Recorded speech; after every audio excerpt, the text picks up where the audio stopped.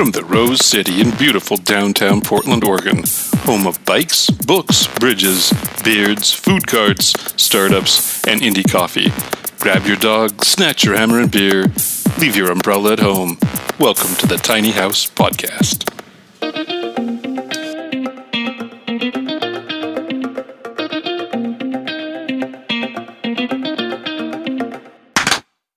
It's the Tiny House Podcast, and I am Perry. I am MJ. God, you guys are weird. This is Mark. I try to follow his lead. It only works sometimes. That's a scary place to follow. Yeah. It only works sometimes if I'm awake enough to pay attention. In the news, has Dylan's show come out? No. Okay.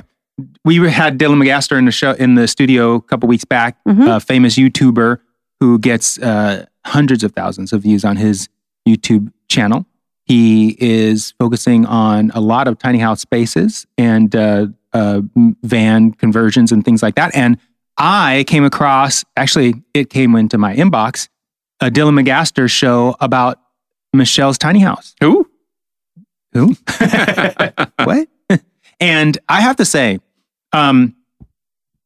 Michelle's tiny house and the logic that went into it it's like one of the best, as far as I'm concerned, it's one of the best thought through designs that I've seen in the tiny house movement. Really? Yeah. Especially that the stairs, not the stairs, but the rest of it's really good actually. Backhanded, huh? I mean, the explanation for how she designed it and why she designed it the way she did, like higher height in the place where she'd be spending more time, lower ceiling height in the places where she wouldn't be spending as much time, a true living room space. The furniture that she had built specifically for her tiny house with storage incorporated in it. Mm-hmm. I really like how the bathroom is separated by the closet, which, by the way, on Tiny House Luxury last night, the show I watched, they had built a tiny house similar in orientation as yours, but the back where your bathroom is it's a little nursery for a kid. Oh, it was really cool. That's very cool. Anyway, I was really impressed with Dylan's covering your tiny house. Thank you. Yeah. I take that as a very, very high compliment coming from you and coming from him as well. I didn't expect a lot. Not because I don't love my house or I don't love Dylan but his demographic is so different than I thought my house would appeal to. Yeah, you had said that off camera or off the air, and I don't understand that because they're not looking at you. They're looking at your tiny house. No. It wasn't that though. If I think my perception or misperception of his listeners or his viewers was 25 to 35-year-old adventure guys, right? Adventure.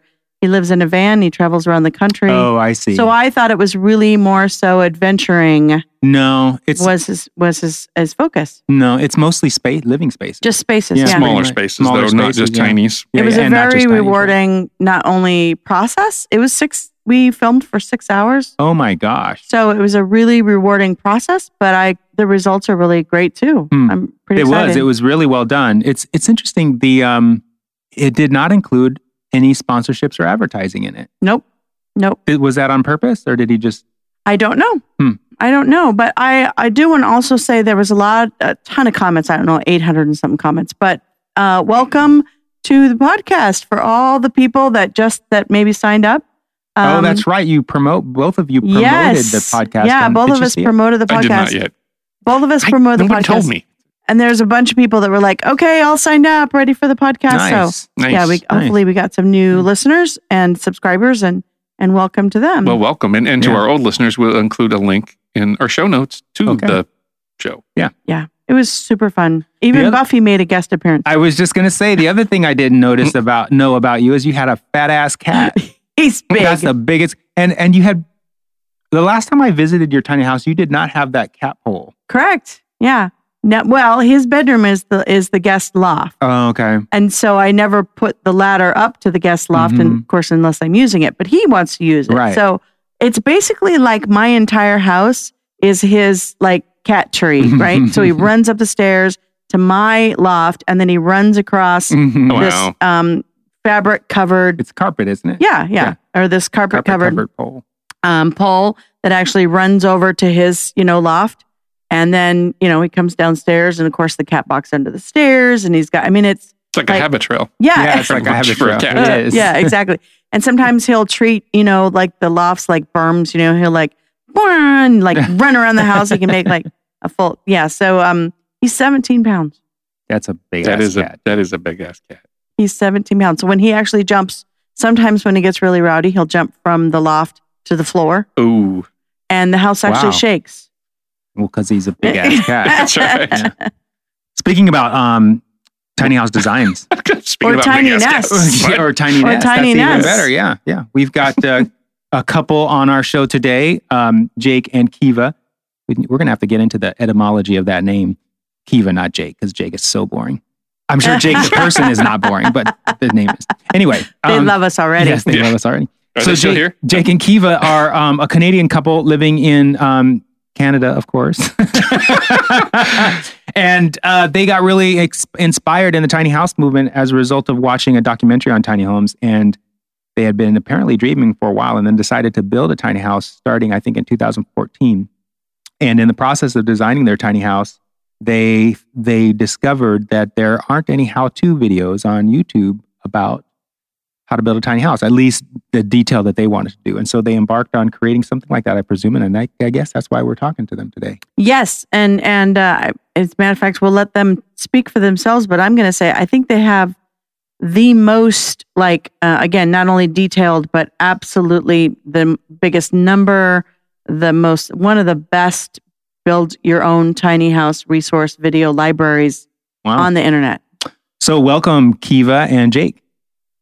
Yeah, thanks for having us. You guys are so quiet. I thought you'd laugh or something when we were making fun of you. Now they're wishing that they heard the show before. These guys. It's because they're Canadians. They're so We gotta represent. But they must come down here fairly often. I'm building the hideout on the same trailer that they used. And so I've been watching their trailer videos. They must come down here a fair amount. You come down here a fair amount? Yeah, well, we actually found ourselves visiting the States a lot more than we ever imagined as a result of getting involved with the tiny house movement, because there's, so much of it going on down there. Not to mention there's 10 times the number of people just in general. Are there more people? I guess there are more people in the U.S. than Canada.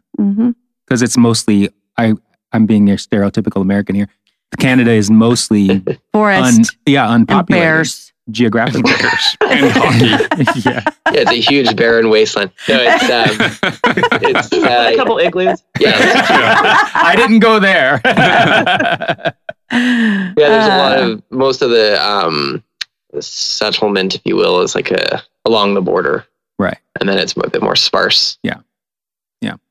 So Jake and Kiva, how many videos do you have in your library? Well, the building series is over 70 now. 70 episodes, yeah. Wow. Yeah.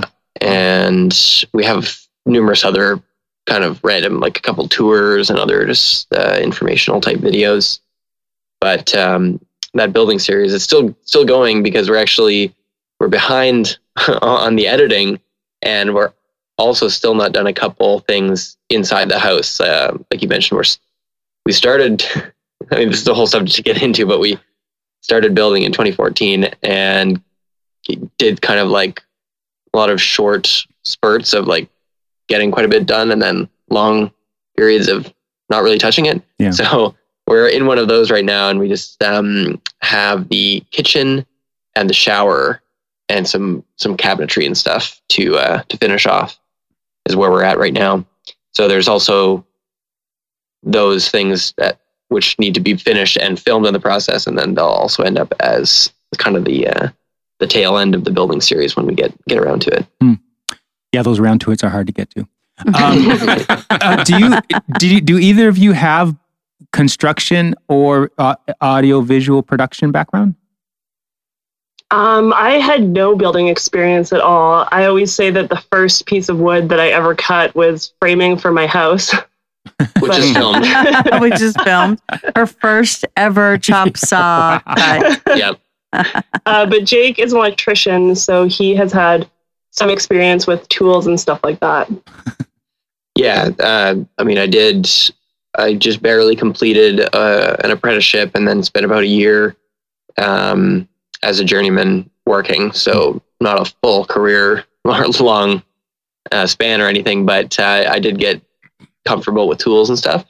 But never did any framing, windows, roofing, plumbing, propane, any like siding, all that stuff. Just kind of had to learn that as we, approach the project. Which is probably a great way to share the experience with your viewers. Yeah, definitely. That's kind of one of the things that we realized was good about what we ended up doing with the videos. Like, we didn't really know what we were doing when we started filming. We were like, oh, let's just make this. That's the unique platform on which they stand. Yeah. I mean, that's kind of their shtick, right? We don't know what we're doing, but we are going to inspire other people who to learn exactly who don't know what they're doing either. To learn from our mistakes, to figure this out. Literally, one tool, one project, one space at a time. Yeah. How many tools did you have, Jake, when you started? I mean, being an electrician, I presume you didn't have like nail guns and chop saws, right? No, we didn't. I mean, we kind of came back to, I don't know if maybe you want to talk about your parents' property at all? Yeah. Because there was a couple things here that we scrounged. Yeah, we were living in Victoria in an apartment when we decided to build a tiny house, and just the circumstances happened that my parents own a home on acreage, and they were renting it out at the time, so I kind of convinced them to kick out the renters so that Jake and I could move onto the property and build our tiny house. And so when we came here, there was like a few tools in the garage that we utilized. Yeah, there was a chop saw was the main thing that was just like a little bonus. But I bought a nail gun and a sander and an angle grinder and just a bunch of kind of random. Air compressor. Yeah, that's right. Just a bunch of random stuff. I had electrician's tools, like kind of some hand tools, and I had like a circular saw and kind of half and half, just a jumble of random stuff, and just made it work. So while you were an electrician journeyman, Jake, Kiva, what were you doing? In Victoria, I was going to university and I was managing a clothing store. Okay. And are you doing that now still to make ends meet, or what are you guys doing in that regard? No, I actually work at a fruit and veggie farm. Oh. And I also do a lot of I live in a really equestrian area, so I do a lot of like horse care. Oh, wow. You have background in that? Yeah, I grew up riding horses. Wow, cool. Yeah, she's legit. She like jumped horses and was in competitions and stuff. You wear those? Those are pretty tall to jump. Britches.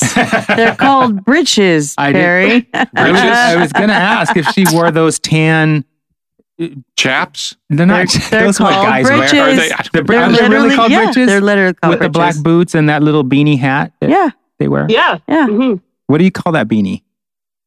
It's like a helmet. Oh, it's an actual helmet. Yeah, it's a helmet. Oh, wow. Yeah. Funny that you're using the term beanie. That's an American.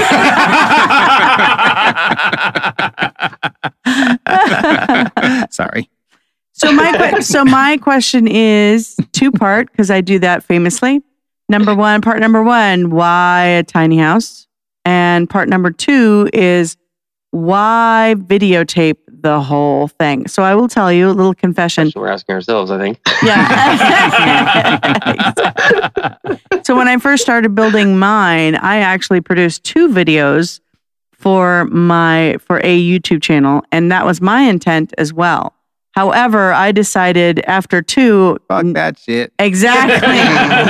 It was so... and again, it interrupts, and I was doing, of course, everything else. You're doing sourcing, and you're doing video, and then you're doing editing, and you're posting. Of course, I was also doing blogging and sponsor management and building. So I cut the video portion out of my, shall we say, offering very, very early. And I don't like myself on camera, which doesn't help either.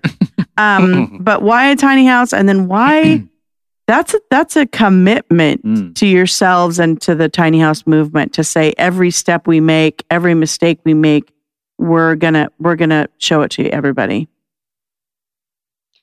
Yeah, well, I mean, so yeah, let's start with part one. Question. He was taking notes.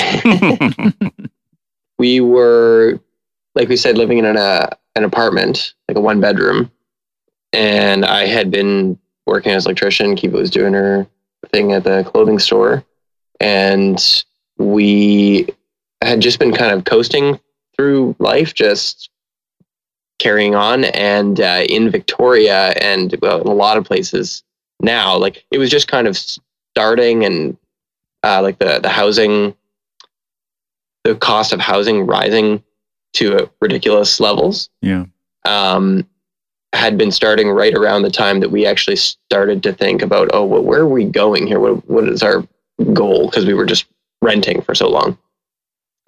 And we started looking at, the reality and thinking, man, well, we're never going to buy a house here.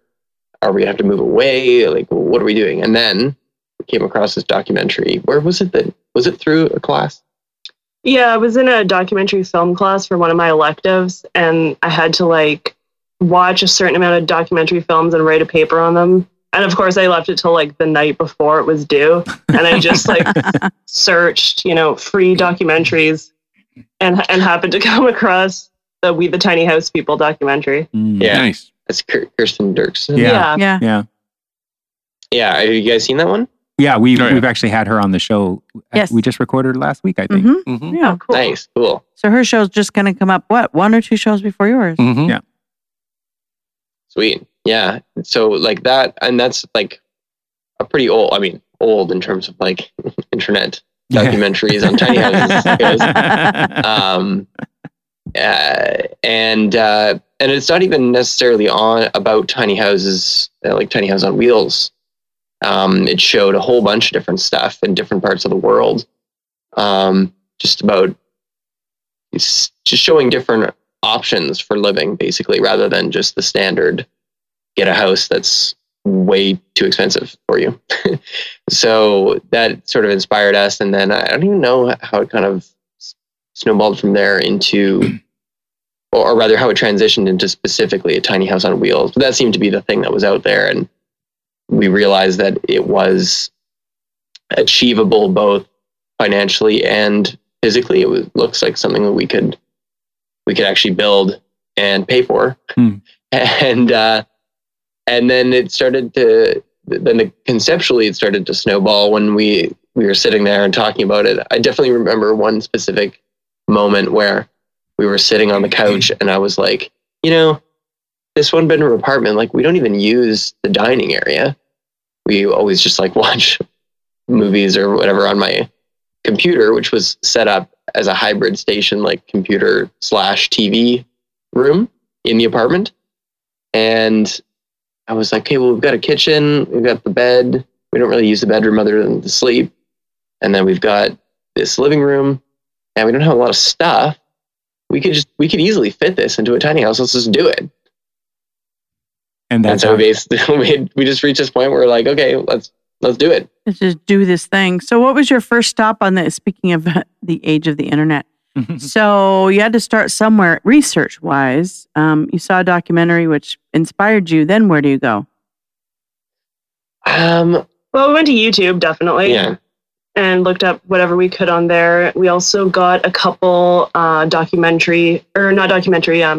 videos. We got Andrew Morrison's DVD and Dan Lachey's build video DVD. series. Oh, yeah. Yeah, and the tumbleweed building. So at the time, those were the 3 established sort of companies or organizations that had instructional media out there. Mm-hmm.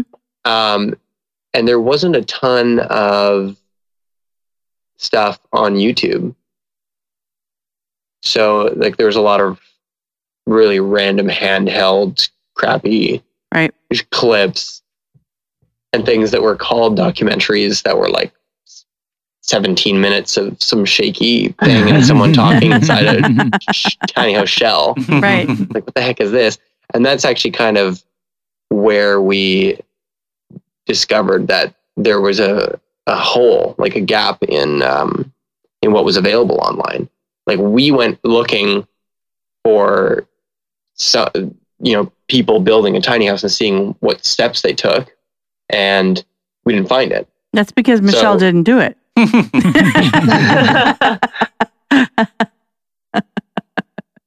So that's like, I guess I go straight into the second part of the question, which was why film it. So when we saw that there was nothing out there, we were like, oh, maybe we could film this and put it out there. And I don't know what we were thinking, to be honest. It's like, I don't know what the mentality. We're so far in, like, we're so established with YouTube, and it's like part of our workflow. We probably spend more time doing video related and like website related stuff than we do actually building the house. I know. Yeah. And that's what hard to even remember. Yeah.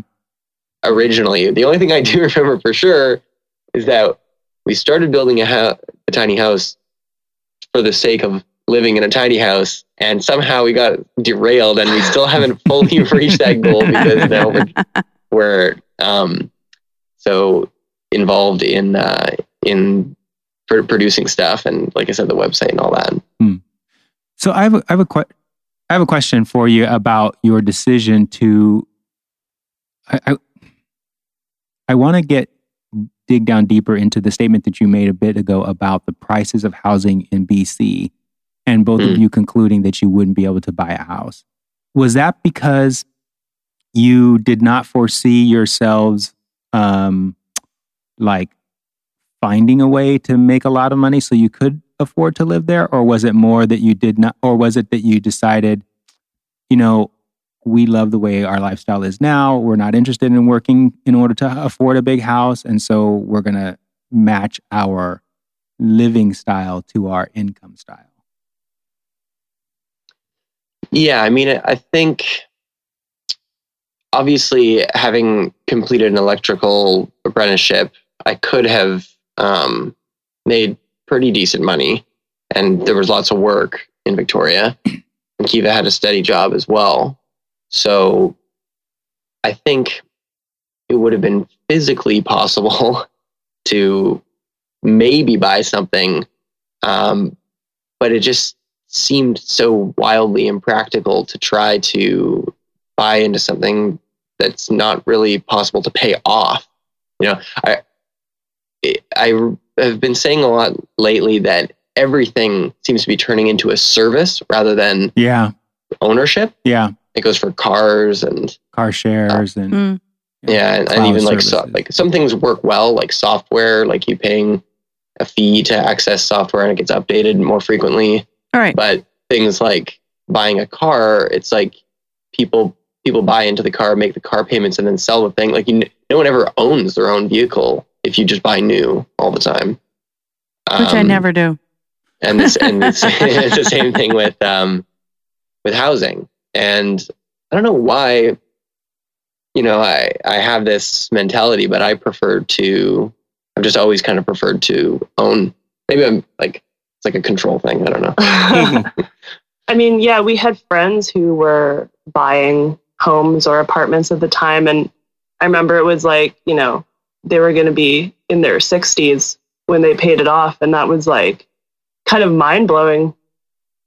And I guess we just didn't really have a real game plan with if we even wanted to stay in Victoria or sort of what we wanted our lifestyle to be.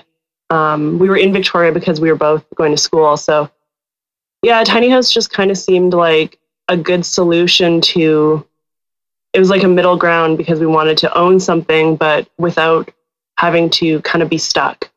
In one place or stuck with a big amount of investment, or both, or what? Kind of both. Yeah. Yeah. Everything about it just seems really restrictive because if you have that, you've committed to that enormous loan of a mortgage, and you have to make the payments. So, you just said restrictive of where you want to be. And then the cost, but then also your job. Like you can't, if you decide you don't like your job anymore, you can't just quit because you have these payments you have to make. You have to line something else up. And if you're working or, you know, if you have some other project or something you want to get involved with, it's like, you just don't have enough time to explore that. And that's something that we talk about all the time, that right now that, you know, we feel like we're flailing, like doing all these random sort of half-baked business ideas and doing this YouTube channel and trying to like turn this tiny nest into a little bit bigger of a source of income. But the fact that we can do that is a direct result of how much free time we have because we're not working full-time jobs. Yeah.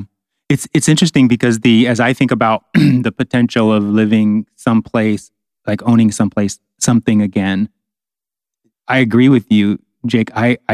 When I think about it, the only thing that I come up with is whatever I would buy on dirt would be stuck on dirt in that location.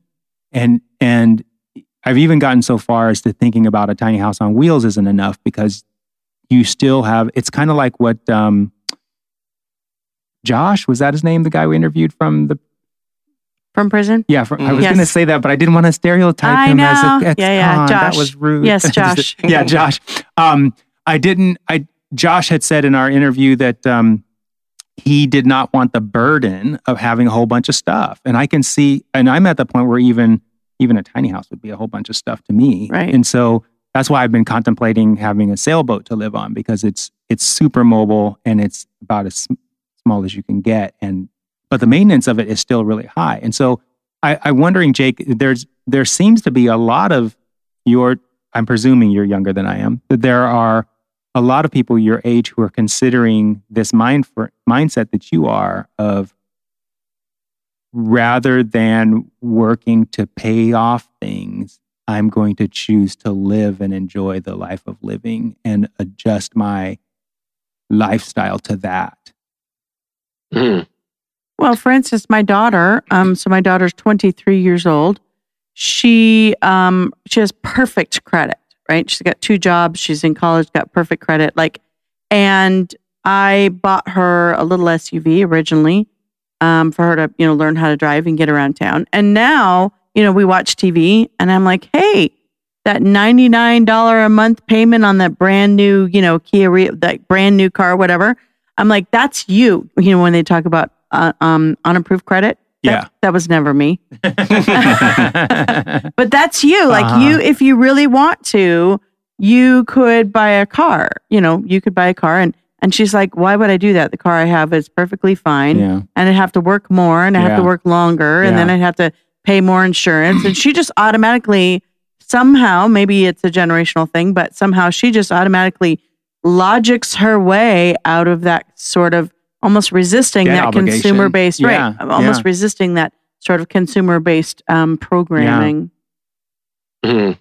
Yeah, it's kind of I think it's like once you've identified that kind of thing, it's like once you see it, you can't unsee it.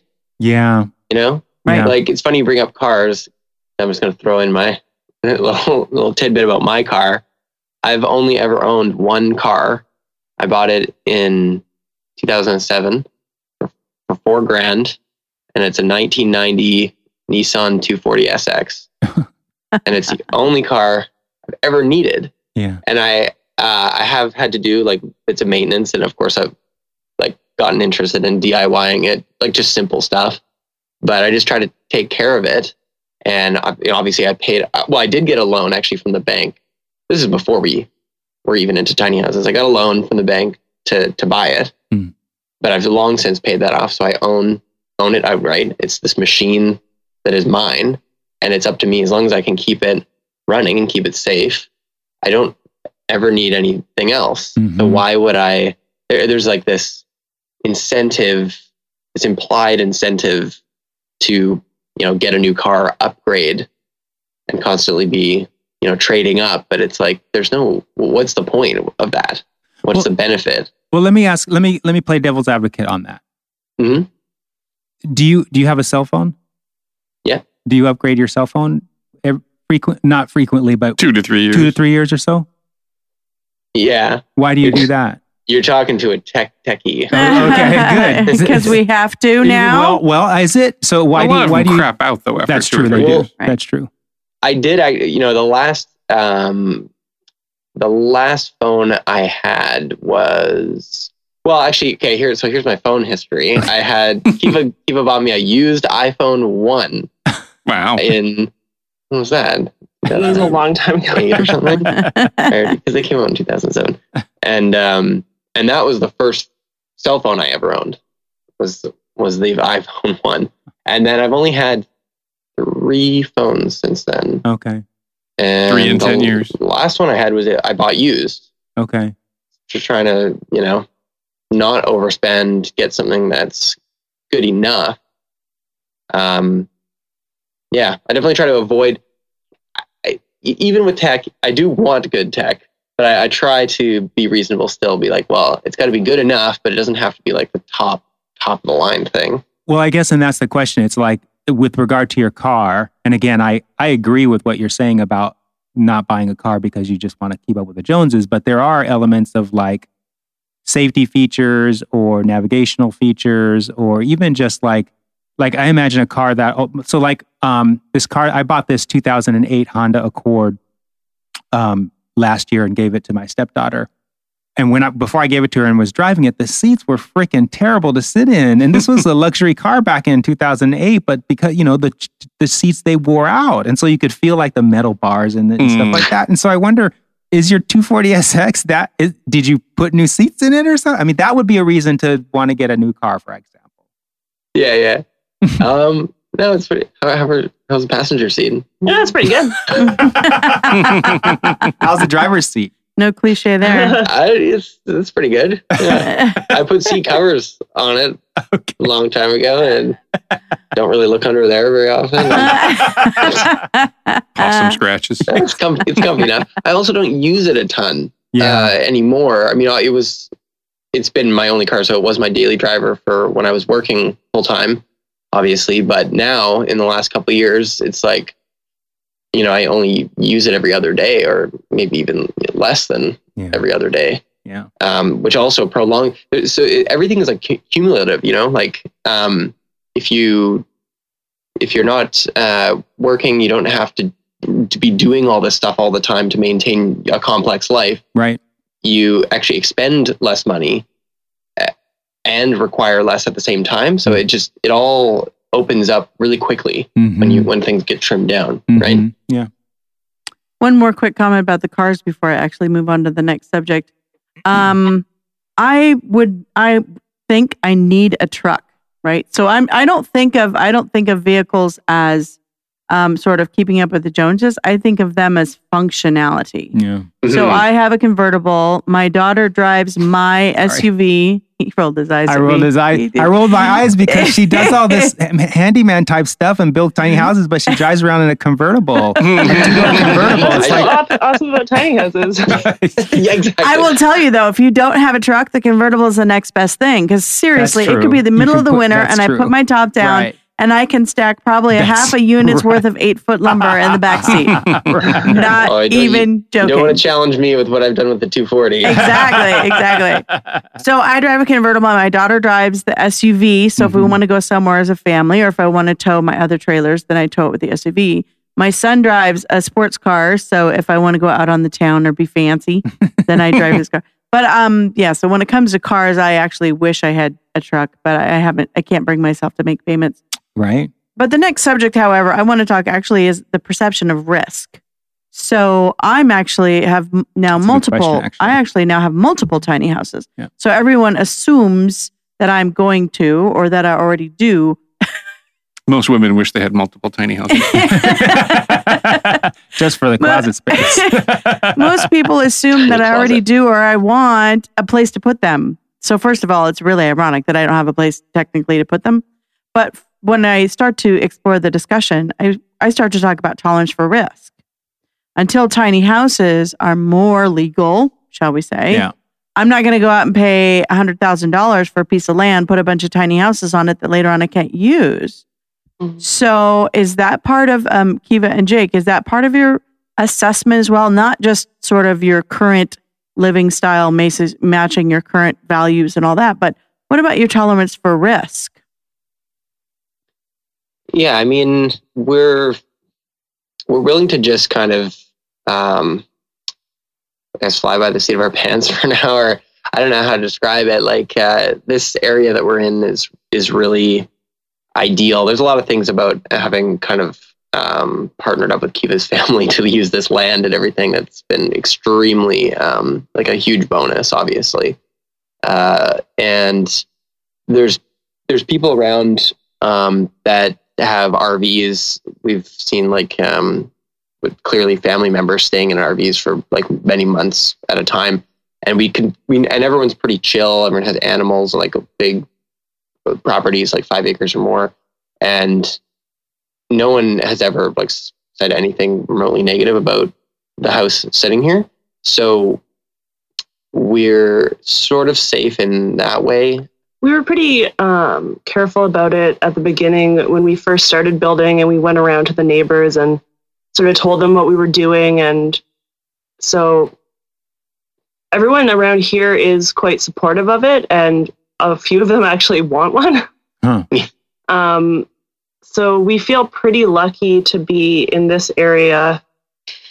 But we're also we did take the mentality of we're just going to do it. It is a risk. But this is what we want. There's nothing intrinsically wrong with it. So we're just going to sort of be the change we want to see. Nice. If we waited for like 10 years and hassled city councils and stuff to try to like approve it in some way, we'd be, wasting our life. Yeah. When there's no reason we can't just do it, Also, we built this house, like we overbuilt this house. And that's another good thing about having the building series is you can literally see every step of our build. So if anyone was questioning its like integrity, yeah, we could be like, here's 75 episodes. Right. Yeah. Right.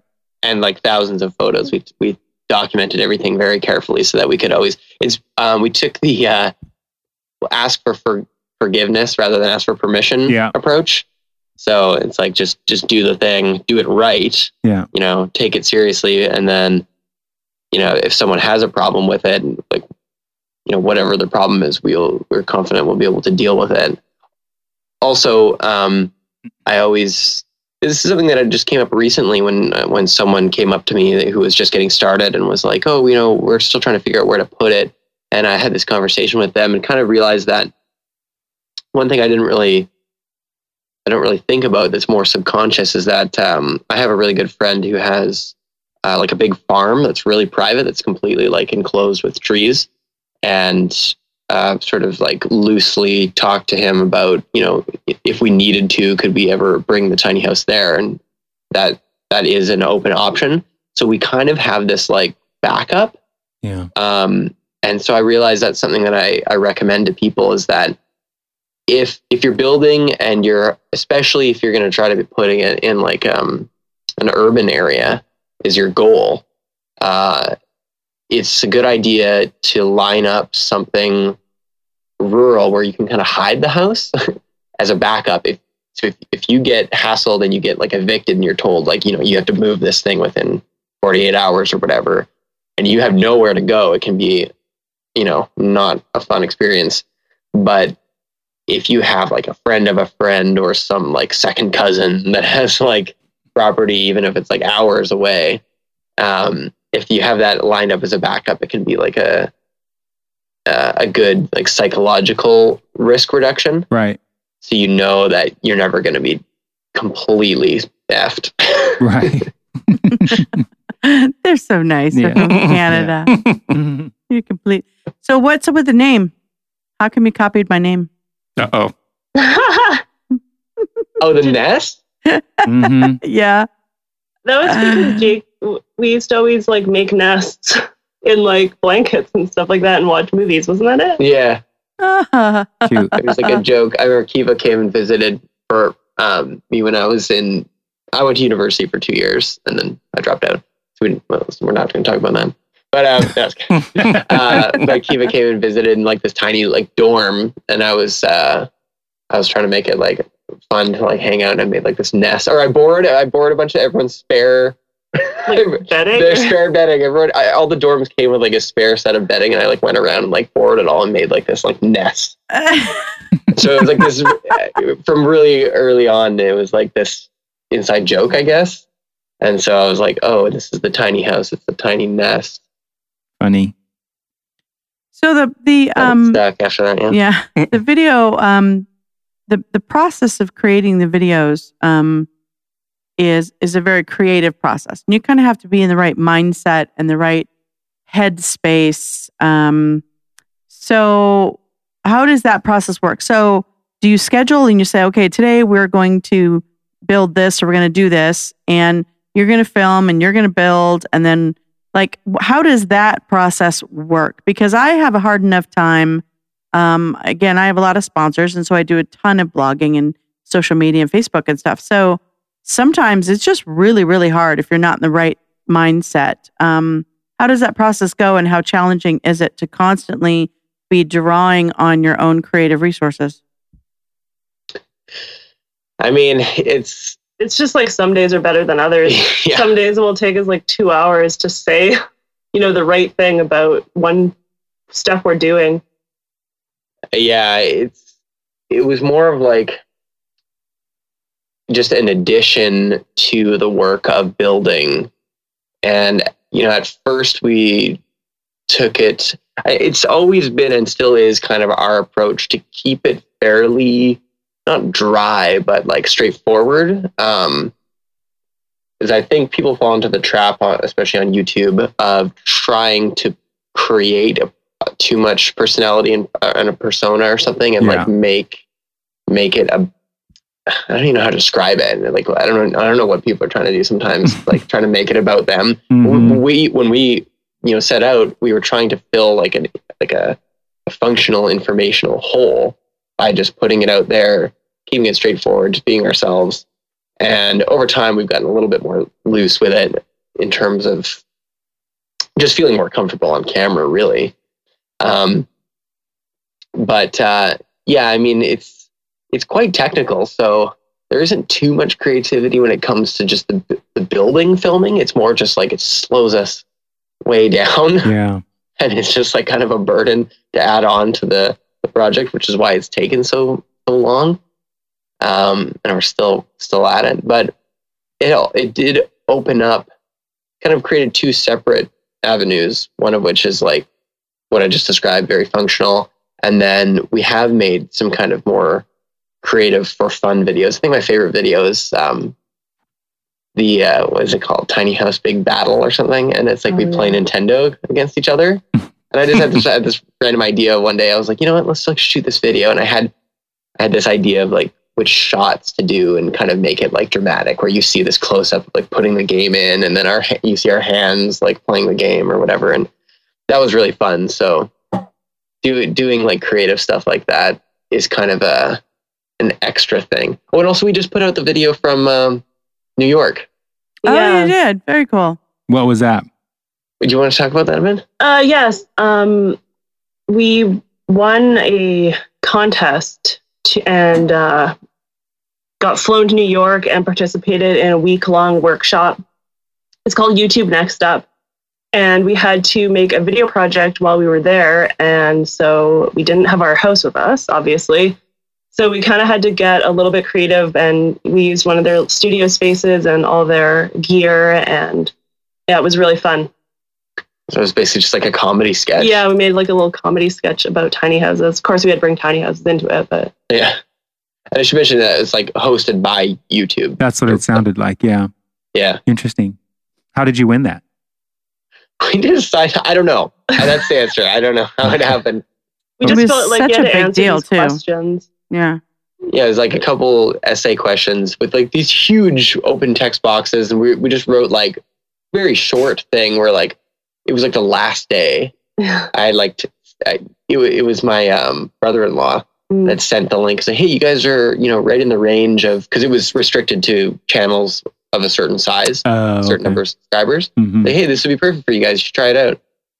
And I was like, okay. And then I like saved the link, and then I was like, oh, that deadline's coming up. So we just like whipped together some answers, sent it off, and we get a reply, and it's like, hey, you guys are selected. And we were one of 20 channels total that were brought out there for the sort of like group workshop. Cool. But yeah. Really fun. And I should mention quickly that my brother-in-law and sister encouraged us significantly to do YouTube. Like I distinctly remember having a conversation where I was like saying, oh, we're thinking about filming, and she was like, yeah, you should do it. You should definitely like build a channel, do all this stuff, because they have a really successful YouTube channel called Pancake Manor, which is 100% creative, like music videos for kids. Huh. It's just like a completely different thing, but they were already like well established and basically living off of YouTube income at the time that we started our thing. Wow. So they were really supportive of it and gave us tips and stuff. And we sort of took our own approach to it, and started off with really poor quality like camera gear and stuff, and but over time we've stepped up our game, I guess. Yeah, I think most people who start in this homegrown manner start with crappy videos and crappy equipment. I mean, even us here at the podcast, we had started with basically a dictaphone, a video. That's an American word. Yes, dictaphone. An audio tape recorder, and we would record the interviews in a conference room with no headphones or mics. And set the dictaphone on the computer so the guests would be recorded Exactly. as we all leaned into it. Yeah. Oh, yeah. So yeah, and the other people we've had on the show who are YouTube celebrity type people have done the same thing. Mhm. So you're not alone. Yeah, I think that's how everyone goes, and that's what YouTube people always say is like, don't wait to get gear or wait until you're good, because you're not going to get good without just doing it. Do bad first. Start and you'll figure it out. You'll figure out how to improve. Well, it looks like Jake and Kiva that you have improved, and really liking the photos on your website. For those of you who are listening to the show, their website is tinynestproject.com, and you can find their YouTube channel from there. Thank you so much for being on the show today, you two. It was great talking with you, eh? Yeah. Thank you. I see what you did there. I waited to the very end. Then you pull the punch. And tune in next week, listeners, for another exciting episode on the Tiny House Podcast. And we will see you then. Namaste. We love you, and we mean it. Aww. Thank you for listening to Tiny House Podcast. To find us online, go to tinyhousepodcast.com, where you will also find our show notes, if we remember to put them there. Our logo was designed by the amazing Carolyn Main. Our website is hosted by the gang at Sitecast. Our theme music is by Oma Studio. Please go to iTunes and give us a 5-star rating, or whatever, you tiny house loving bastard. Tiny House Podcast is proudly made in Portland, Oregon.